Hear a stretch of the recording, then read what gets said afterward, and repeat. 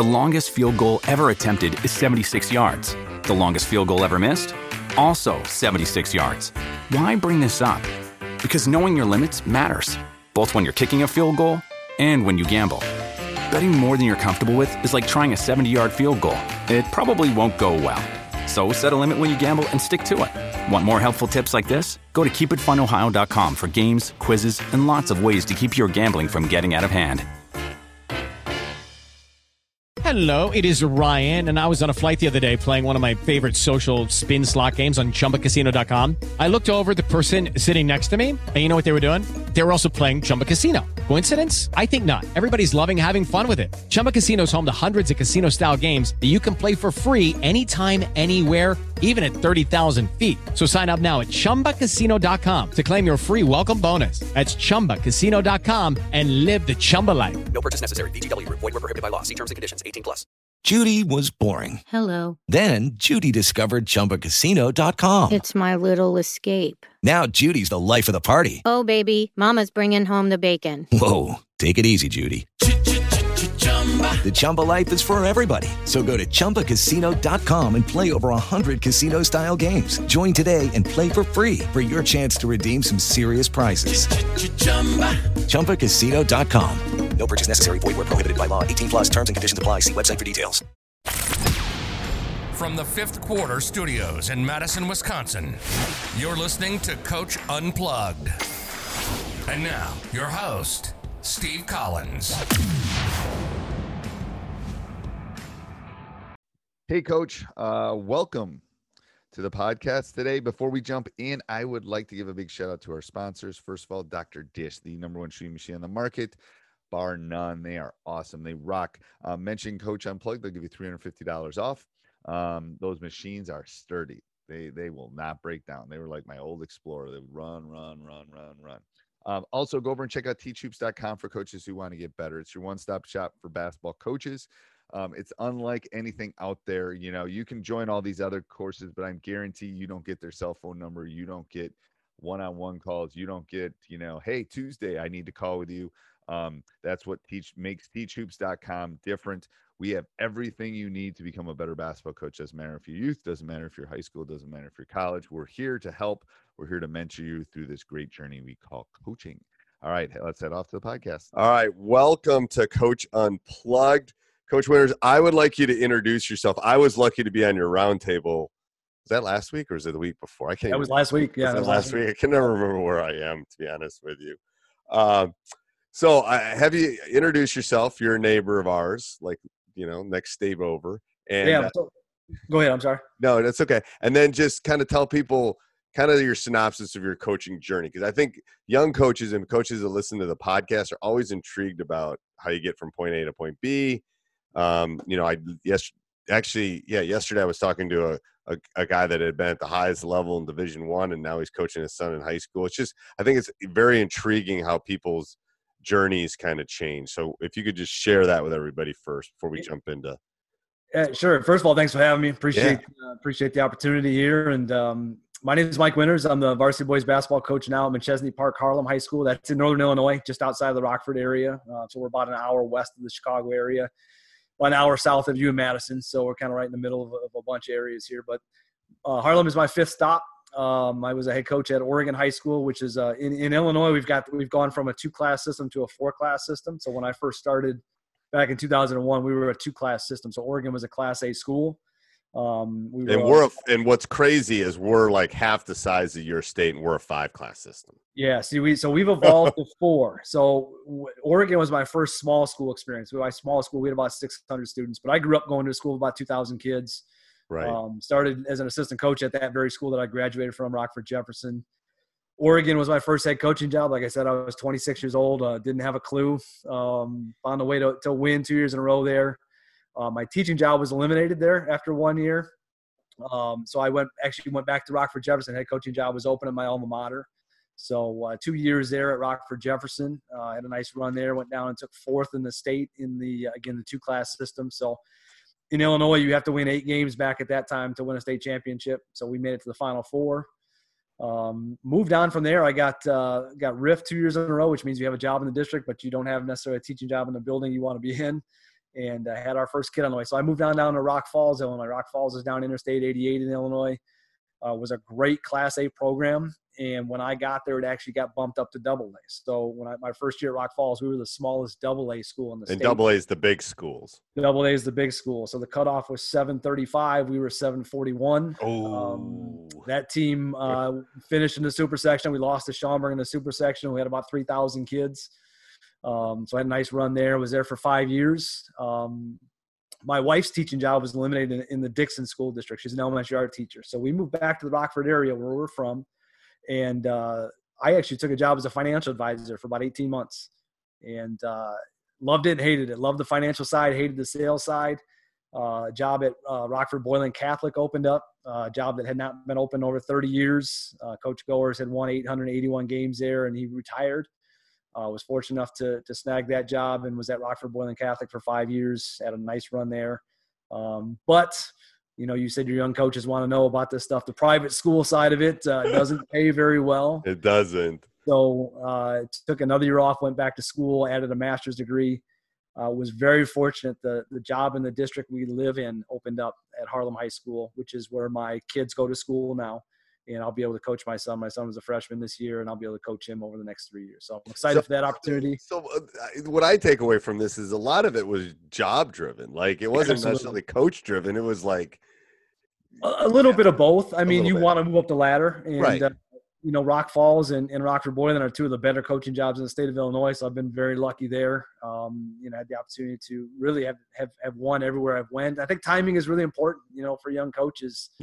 It is. You got to be careful of taking a job just to take it because you can get buried there right off the bat. So I've been. You know, I've seen that in our league too. It's like you got to make sure you got to take the right job at the right. I mean, you'll know, your gut will tell you. But I've been fortunate to walk into a couple programs that haven't won in the past, but were ready to win, and I think that's a me too. You know, it makes you look good. It may have been the guy before you that did a lot of the legwork for you, but it makes you look good, and it makes you more marketable for that next position. You don't want to follow Vince Lombardi. You don't want to follow. No, you know what? You don't want to follow Coach K. You don't want to be the next coach at Duke. You want to be the next coach after the next coach at Duke. You know. See, I broke that rule with Boylan though because Steve Goers was a legend. He was. He was the all-time leading wins guy in the state of Illinois. Gene Pingatore has passed him since then. Gene passed away, didn't he? He did. Yes, he did. Yeah, Hoop Dreams for people who don't know. Hoop Dreams, yep. So the time I took over, Boylan was struggling a little bit. So it maybe was the right time to slide in after a guy like that. And, you know, we were able to go to a couple super sectionals, which again in Illinois, that's the fifth game in the state tournament, one away from the state tournament. So. Okay. Awesome. All right. So let's go into what you were going to share here. I think you can share the screen with me. Absolutely. Let's jump into that. And then we'll go to my questions because I have tons of questions. Sometimes I won't be looking at you. I'll be writing stuff down, but there you go. Yeah. So, you know, you and I talked a little bit about just going through some practice planning ideas and, got a lot of files here that I can share. It is probably, I would say in the top 5 categories of questions that people ask or want to know things about is practice planning, drills. They want to know about parents and things like that. But so this is exciting for me. I always love learning new stuff. So. And I think, you know, I'll clarify some things here. This has evolved quite a bit for me over the years. And I think, you know, having been at 5 different schools and having been at some places where winning there was a very strong winning tradition. Let me clarify by saying Harlem is not that place. Like we won a regional my second year, and that was the second regional title since 1977. And where is regional? So people know everything's different in every state. It's crazy. So a regional is our initial tournament, usually anywhere from 5 to 8 teams. Okay. Okay. So generally at least 2 wins, a lot of times 3 wins to win a regional, kind of depending if you get stuck in one of those playing games or not. Yeah, I was just talking to a coach the other way, and we go regional, sectional, state, and they went sectional, regional, state. And it's like everybody in the country is different as far as the terminology. Yeah, so regional. So Illinois is regional, sectional, super sectional, state. Okay. Super sectional is a 1-game playoff basically to get to state. So okay. So Harlem's, you know, not a lot of tradition Harlem. So some of the things we're doing at Harlem is new to, you know, it's just not what I've traditionally done. So I'll try to clarify some of that stuff as we go. And I know we'll have people watching this who have all kinds of different experience levels with in terms of where they're at in their program and what type of program and all that stuff. So, none of this is hard rules. They're just, like I said, just thoughts and ideas, just things to think Right. about. I've got a lot of questions written in here just for people to kind of ponder as they plan their practices in the future. So my contact information here, my email address, anybody can contact me anytime, and I'll share any of this information with them. And I'll share this again at the end of this presentation. Yeah, he'll share. I'll put it in the show notes too in the bottom of it, so people are listening. Don't pull your car over, stop your tread. Usually it's people listen to podcasts or watch YouTube either by they're either mowing the lawn. What podcasts? They're mowing the lawn, they're jogging or exercising, or they're commuting. So yeah, we can 27 minutes is the average commute normally. 27 minutes is the average commute. Be safe here. We'll get you all this Yeah. stuff. So a little bit about me. Again, the 5 schools I've been to, I was very fortunate. I've been coaching 17 years now. The first 14 were all winning seasons for me. In fact, not even close to a 500 season. This Harlem job, I've had 2 of the last 3 years. We've had losing seasons. We were 14 and 16 this past year. We did just squeeze a 20-win season in there, and we're really close to kind of stringing some things together at Harlem. So I'm excited about that. A couple pictures from a state tournament in Illinois here a couple different times. And do you always wear a suit and tie? Not anymore. I don't either. The lower left-hand corner, that was a super sectional game back in 2016. We lost to Peoria Emmanuel in that one, a tight one. State tournament, absolutely. I've gotten a lot more relaxed. I'm Mike Bray a lot more, I think. Yeah, I kind of go. You'll love this because we went to a tournament. We got invited to a tournament in Florida and ended up winning. It played really well. And it was Hawaiian shirt? Huh? You go Hawaiian shirt? No, I didn't go Hawaiian shirt, but I went shorts and then we had a little losing streak in Wisconsin before we went, and then we went and played really well. And then we came back, and like 2 days before we're playing again in Wisconsin, and it's January now in Wisconsin. The boy says, "You're going to keep wearing that, right, Coach? Because we haven't lost." Of course you are. And I go, "Well, what do you mean?" They go, "Well, we haven't lost. You're going to keep wearing that." So I ended up wearing it like all of January. We ended up losing like early February to one of the top teams in the state. But and the officials are looking at me like, "What are you doing?" It's like, actually, this is relatively comfortable. Like, you can't mess with a streak, man. That's sacred. That is sacred. Never mess with a streak. These days, if I'm wearing a tie, it's usually a pullover. Like I got on like a quarter zip pullover the tie. But if I'm wearing a suit, I usually don't wear a tie. So it's and it's like I'm like Buzz Williams, man. I just sweat too. You can buy these things, but it just gets hot in that suit jacket. It does. Absolutely. So just again, I know we've got a wide range of experience level out there, probably taking a listen to this. So just some questions to start off here when planning practices. What expectations do you have in place for your program? And I think, I'm talking more about your lower levels. Do your freshman coach, your sophomore coach, we have control from 7th grade on up. We actually have 2 7th grade teams, 2 8th grade teams that feed into a school of about 2,000. So just to clarify that, we have quite a bit of control. So that's, And how much do you feed them for what you want? So we're going to go through a lot of that, actually. I'm going to show that. I feed them a lot. I really want structure, and I want it to translate. Like, one of the questions that I'll get to here is what does it look like if a kid moves up a level? It shouldn't be a lot of work for the kid when they move up a level. There shouldn't be a learning curve. There should be some continuity there. So what's your rule on moving up? I very rarely move to start the season. Generally, I want to see some success at the level they're at first. And in some cases, this year was interesting because our freshman class went 26-3. My son was a part of that class. We had 4 kids that we did eventually move up to the sophomore level. Right. Our freshmen were playing so well together, we didn't really want to break up that continuity. So we kind of purposely waited until later in the season and then allowed them to play both levels. In Illinois, I know Wesley. I always thought I made a mistake with Wesley not moving him up when he's a freshman, and they just did a special on it. And he basically told the guy that was interviewing, he said, "Coach made a good decision keeping us down because it taught us how to win." It's like, see, and I didn't move my NBA guy up. It's like, it's hard. That's such a hard call. It is. It's a delicate balance, and you want them to win. And this group, won our conference title and won their postseason tournament and all that stuff. Right. But those 4 kids from about Christmas time on played both levels. So they played a lot of games, but they were physically ready for that. So another question I've got: do your lower level coaches know or have some type of guide to plan their practices? I've got a couple things I'll show you here that we hand out to them and we kind of go through with them. But the next question: what would the transition be like for a player moving up a level midseason? the kid is going to be a little stressed out moving up in most cases. The last thing they need is to be learning new language, new drills, new sets. Generally, as they move up a level, there might be a couple more sets they have to learn. Like maybe your sophomores are running more than your freshmen and so on. Right. But it shouldn't be, there should be a lot of continuity that should help them feel comfortable. So if they're, if you can't answer that question, if you're answering that question and it's like, man, I don't really know, or yeah, there is a lot of change, you really need to think about how you're structuring practices program wide. So we give out two things here. Our lower level practice, I'm going to start with this one here. Okay. Well, I gotta make sure permissions here. Our practice breakdown for our lower levels this is basically what we give them. It's nothing earth shattering, but it's just kind of a guide for an average 2-hour practice. What time should be spent on 5-minute stretch and warm up. We do dynamic stretching like most people do. I think got our kids moving. Our trainer is fantastic with that. So I honestly don't even know the routine. Our trainer is so good, and then our kids teach our kids. And usually we're busy getting things ready for practice. So they do a good job managing that. We start with a drill called Perfection at every level. For us, and I'll talk more about this later in detail, but you can see this is here. If anybody wants that, I can send that to you. Yeah, that'd be great. 4 really basic drills. But perfection for us is if they make any type of mistake, we start them over.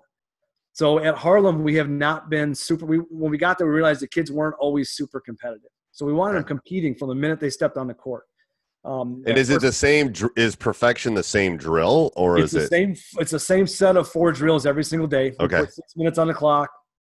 If they fumble a pass, they start over. If they don't communicate, they start over. If they don't pivot correctly, they start over. If they don't bounce pass to a shooter, they start over. They miss a layup, they start over.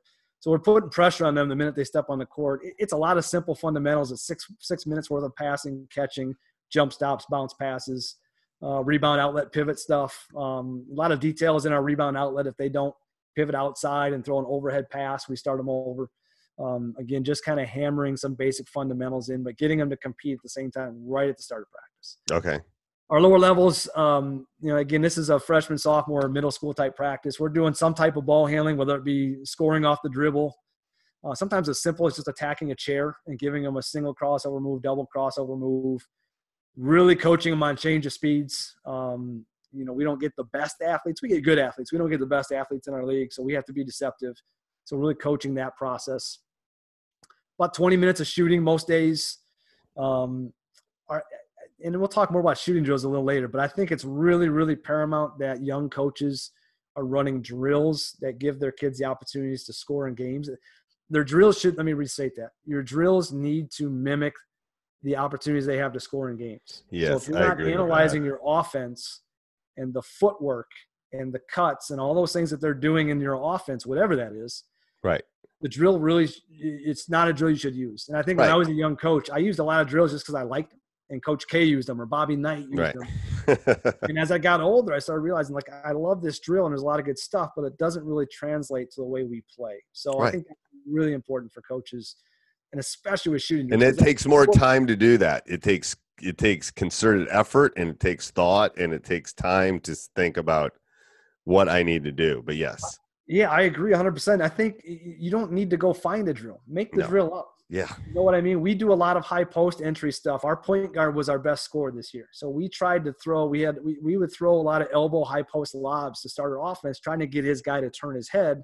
And then we'd put him in different cuts and things like that. He wasn't fantastic off the dribble. He was just the best we had at point guard. So right. Now he's our point guard and our best scorer. So we've got him doing a lot of cuts, V cuts, fake a screen away, come back for a handoff, stuff like that. So a lot of our drills where I'm the high post. They just lob it into me. They make their cut, their footwork, they come back and they score off of that a lot. So that's just one example, but make sure you analyze how. Can you show me one of those PDFs? What's that? Can you click on one of those PDFs? I can. Let me see. There's a lot later on. Why don't we get this really quick? And I do have those later on LinkedIn. Okay. Perfect. But a lot of those shooting drills are not linked in this because, like I said, we just kind of make them up. And my assistant, we do a lot on the gun. It's just like, this is just what we're running this set a lot right now. Let's get a lot of footwork in off of this. Certain cuts, we just, folding chairs. You're cutting off of this screen, this angle, and you're going to take a lot of shots from that spot because that's where you get it in the game. So, yeah, I think it's the reads too. Like, why are you shooting elbow shots if you never shoot elbow shots in a game? It's like, Exactly. Yeah. And pre-practice is a lot like that too. You know, if that's not you, then don't spend your time on that. But Right. Villanova series for us, again, I've got a PDF later for this. It's Okay. available. The Villanova series is just playing off of 2 feet. We played against Jalen Brunson in the Super Sectional back in 2013 here, and I loved watching Jalen Brunson. Jalen Brunson was so good at jump stopping in the paint and pivoting out of pressure and finding ways to make his teammates better. And so I went looking at some of that stuff that Jay Wright does in practice. They do a lot of stuff off of 2 feet, finishing around the basket off of 2 feet. In our practices, we finish off of 2 feet more than we do 1 foot. We force it off of 2 because I think in a game they'll go off of 1 on their own when they have the opportunity. They will. But I don't think playing off of 2 is natural, so I think you have to force that a little bit. So it's more under control. It looks more under control too. So officials like that. I'm telling you. And it's hard to guard. You know, if you're a dribble drive guy, you know your goal is to get to the elbow, and it's just hard to guard. You get guys turning and trying to see. It's hard to see man and ball when it gets there, and so there's a lot of good stuff that we do there.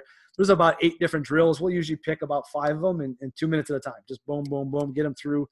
We've got a defender closing out every time just to maximize that drill. So the defender closes out, but then he's done, and then the offensive guy is doing whatever 2-foot finish we give them early on. So. Defensive breakdowns, I've got a book. I'll show you on that a little bit later. Are you clicking on your PowerPoint? I'm not. No, I'm not yet. Okay. I'm just making sure you're not moving it because it's like, holy crud. Okay, go ahead. And then 10 minutes, 10 minutes on free throws. We'll talk about that situation. Yep. And then scrimmage situations, conditioning. That's usually about 30 minutes of practice. How much is scrimmage? Usually about lower levels, no more than 30 minutes. Okay. And that's kind of, I don't know if you consider that scrimmage. It's controlled. We're stopping it. We're teaching. We want our lower level guys really focusing more on skill and development than we do sets. So yeah. And that's hard. I'm telling you, that's hard for the lower levels to do that.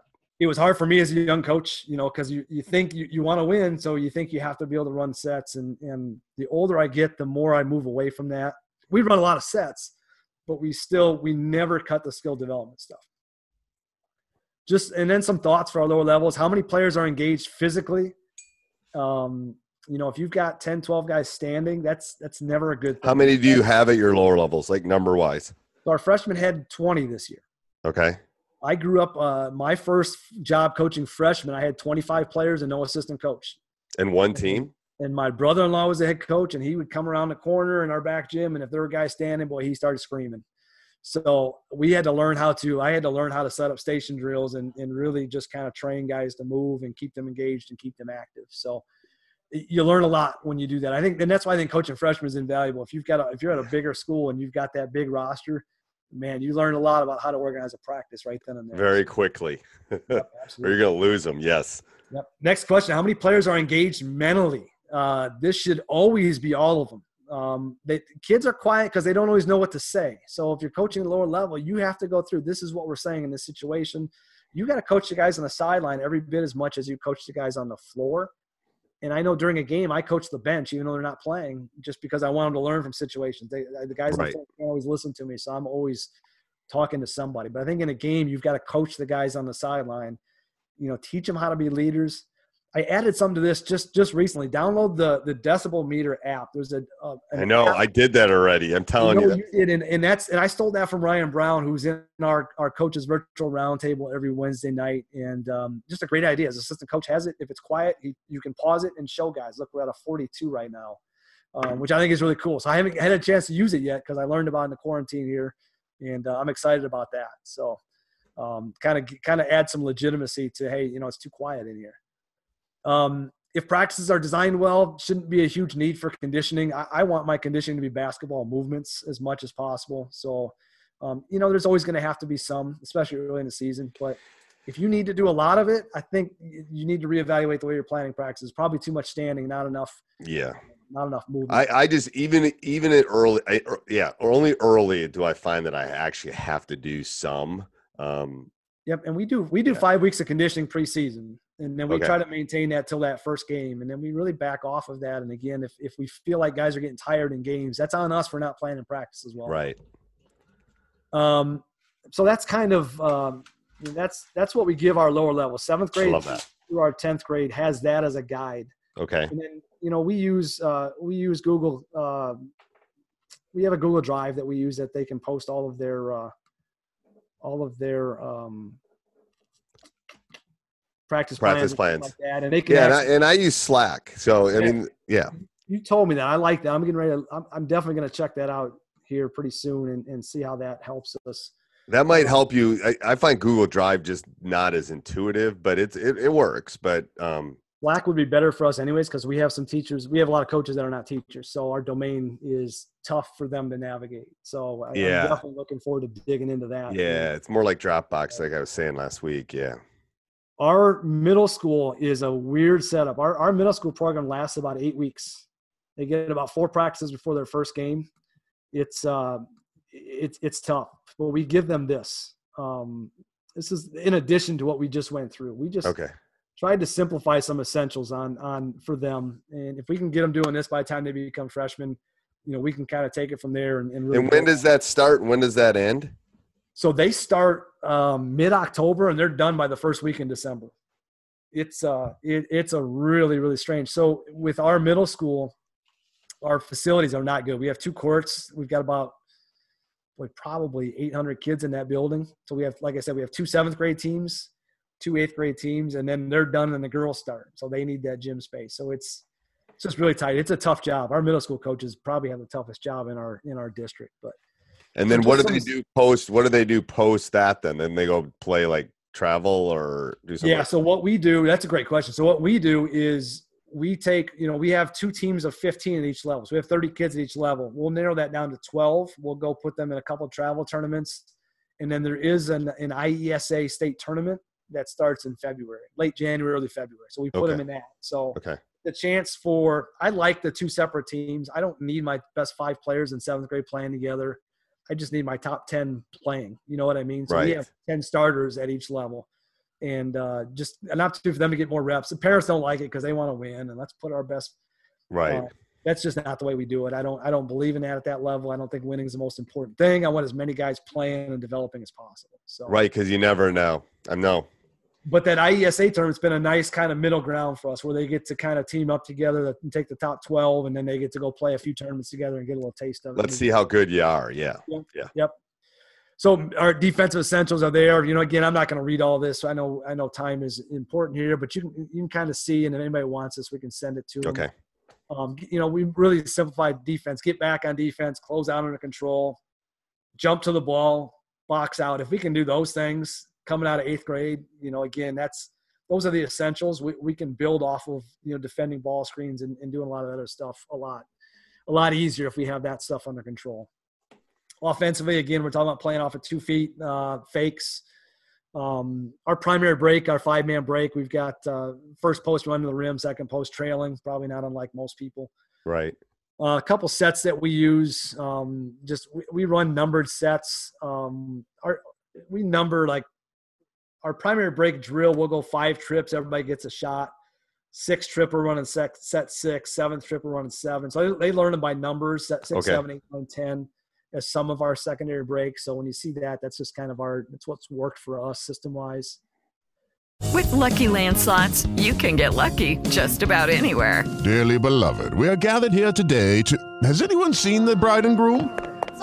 Sorry, we're here. We were getting lucky in the limo and we lost track of time. No, Lucky Land Casino, with cash prizes that add up quicker than a guest registry. In that case, I pronounce you lucky. Play for free at LuckyLandSlots.com. Daily bonuses are waiting. No purchase necessary. Void where prohibited by law. 18+. Terms and conditions apply. See website for details. Some playbook stuff. We give them a little bit of leeway with the playbook, but we really tell them, these guys are playing 3 games a week and getting 1 or 2 practices a week. So we've got to nail down these essentials and just hammer those. And I love that you call it essentials because it's true. It's like this is essential. Yeah, absolutely. And then just, a zone set, a little bit of dribble drive, more for the breakdown drills than the actual dribble drive offense. But we have a set of breakdown drills, which I also have linked up here, which we can get to everybody as well. So okay, perfect. We also have a glossary of terms, and I'm not going to show you that, but it's about. Okay, so what's on your screen right now? I've got the PowerPoint on my screen. What does it say? Does it say glossary terms? I see it. Yep. Yeah. I didn't see that another line came in. Yep. Go ahead. Sorry. I'm a freak about time management. So we have a glossary of terms, and I don't expect our coaches to use all. I think I've got 50 or 60 of them in there, but try to incorporate them as much as possible, because I hate that. I don't know how you are. I hate that beginning of the next year, beginning of a new season, or beginning of summer when you get contact days and you're trying to describe something to a kid and they're looking at you like they have no clue, and you spend 5 minutes showing them and they're like, oh yeah, coach so-and-so called it this. That drives me nuts. So I'm really big on that glossary of terms. I think that's a huge thing for people listening too. It's because it's like math. I'm a math teacher. Math, it's a foreign language. It's a foreign language, basically. It's a universal language is math. But you have terms. You have things that, if you take a math class, going on the next math class, you need to know. It's the exact same. I don't want my freshman coaches using one term and me using a different one. I think that's a great idea. Yeah, from a time management standpoint, it's been really, really good for us. All right, moving on here. Pre-practice, just a couple thoughts on pre-practice. I don't know what your practice schedules look like. I know there's times where the girls are done at 6 and you're on at 6. So there really isn't a pre-practice. It's like, let's stretch and let's go. If you're in a situation where you do have the court for pre-practice, just a thought here. If it's 10 minutes and you have 70 practices, that's 700 minutes of skill development. 700 minutes of skill development versus the casual shoot around, the occasional half-court shot. That's a lot of time when you think of it in those terms. I've had teams where we've had to really structure this and just hammer them, and you get more experienced teams where they do a pretty good job of doing it on their own, given the feedback that you give them based on what they need to work on. So, how tight we've been on that really depends on the team. I think it is. I think part of it, part of it's reading your team too. I had to get really tight on this year's team because they were too close. And they were just doing this. I mean, it's like, don't waste this time that we're sitting here while we're getting everything ready. I think that's a great statistic, though.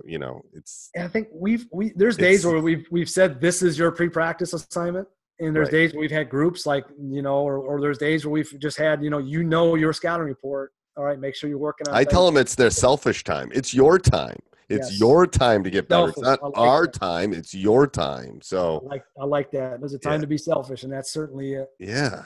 Yeah. So do your players know what they should work on during this time? It kind of depends again on where you're at program-wise.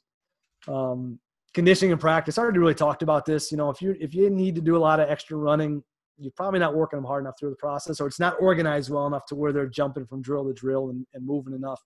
I don't know if we do any segment longer than 10 minutes, Steve. I think even a scrimmage segment is like 1 quarter, probably a running clock, and then we're bringing them back together and we're moving. Do you run a clock during practice? We do. We have a manager on the clock all the time in practice. I think that's important. I think kids can see that last, and then you can really, when they know it's done in 30 seconds and you can say finish, it's the same as finishing the last 30 seconds in a quarter in a game or whatever that, whatever is important to you that you have. It's big for me too, because it keeps me on shoot. We're doing some shell stuff, or our rotations are horrible. I want to sit there for 20 minutes and try to get right. And it just keeps me on. It keeps me on task. Kids aren't wired that way. They don't want 20 minutes worth. And the older I get, the less I want 20 minutes of it too. That doesn't mean we won't come back to it if we need to. Right. But we're flexible on that. We'll come back to it if we need to. But again, all of our conditioning, we want to become the way of skill work. I would rather them, we're not great off the dribble.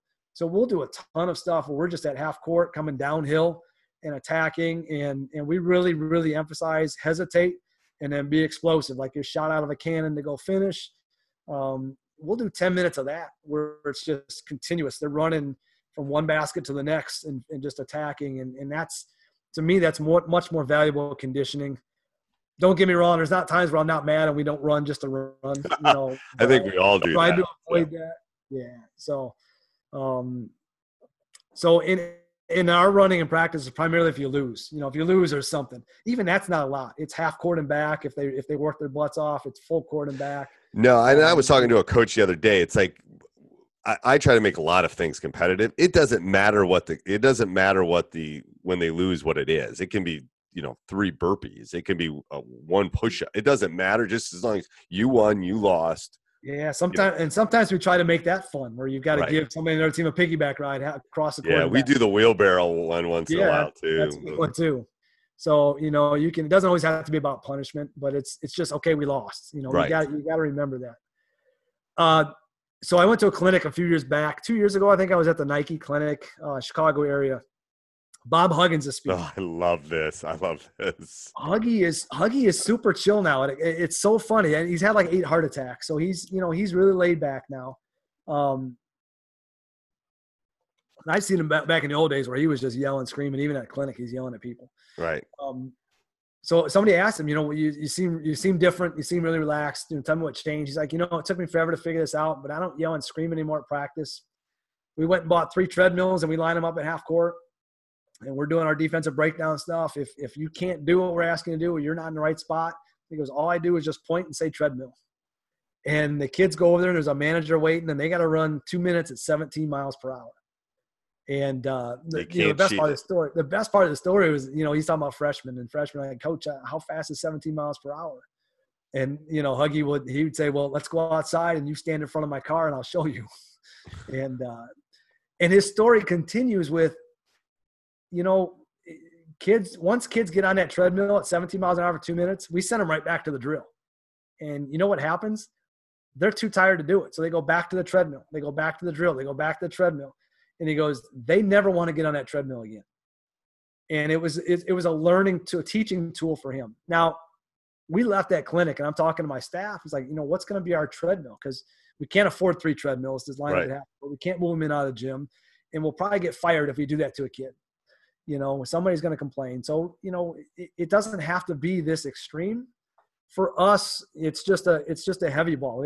We have every rack, every level has 3 or 4, like 3.5 pound balls. Yep. And when they're on the right spot defensively, our coaches have them under their arm all the time. Like I've got one, my assistant's got one. We just call their name and just toss it to them. They know, they grab it, and we'll tell them why as they're running. And we're just on to the next spot in the drill.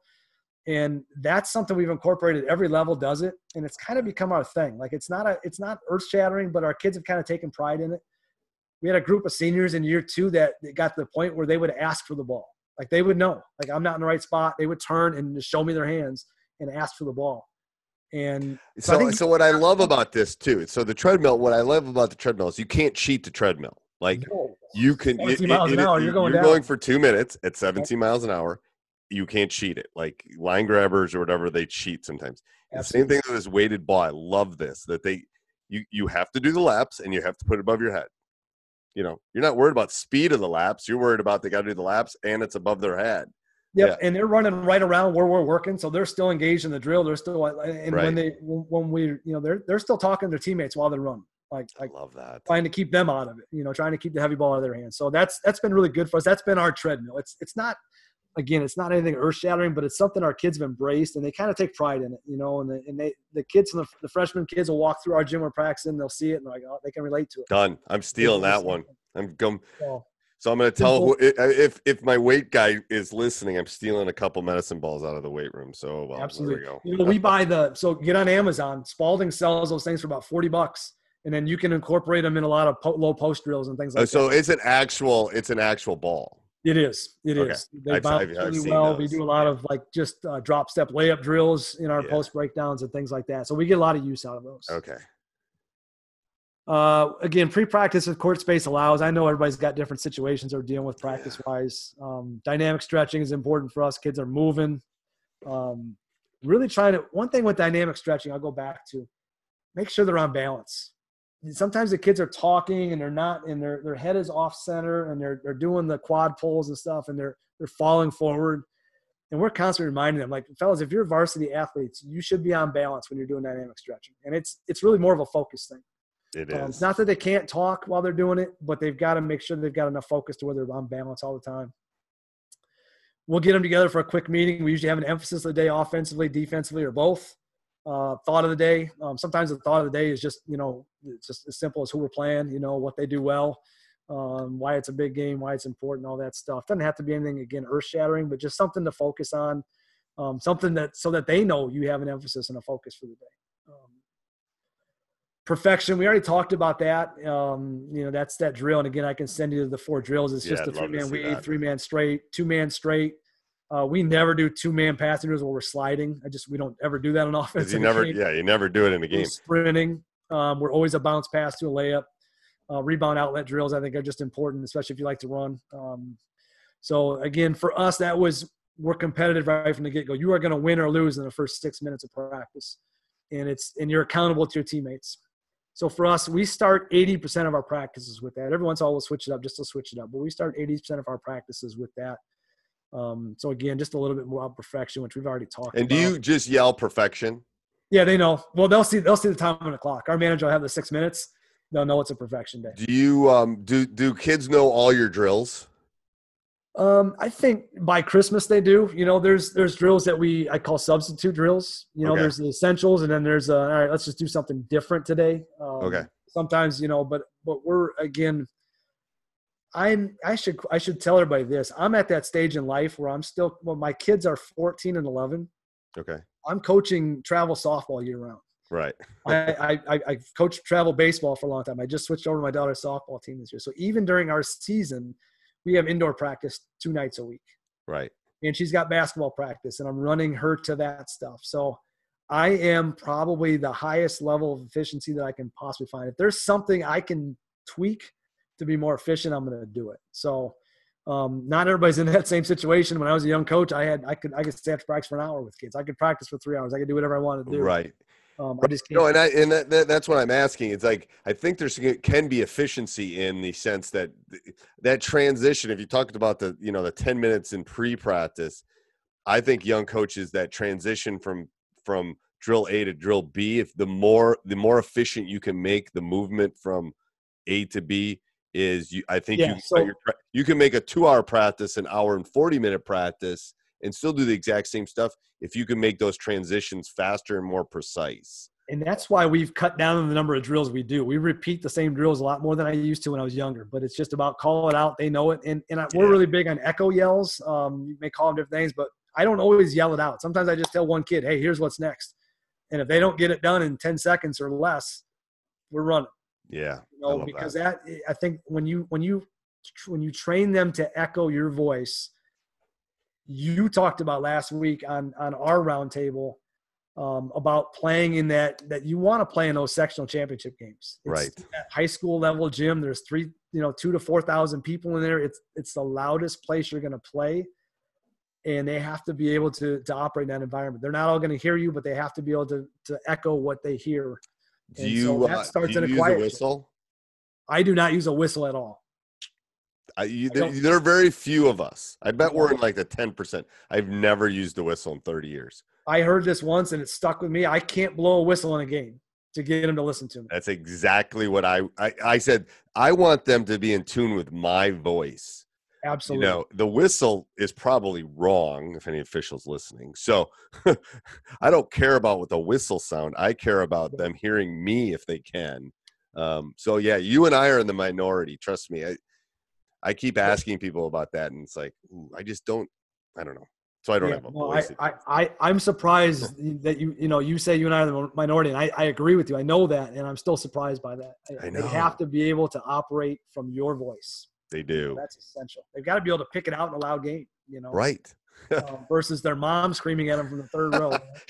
Shoot. They can pick my voice out versus mom's voice. Yes. So 15 to 20 minutes of defensive breakdowns. We use really 5 to 6 different drills. That includes our rebounding drills. They call it out. They know what it is.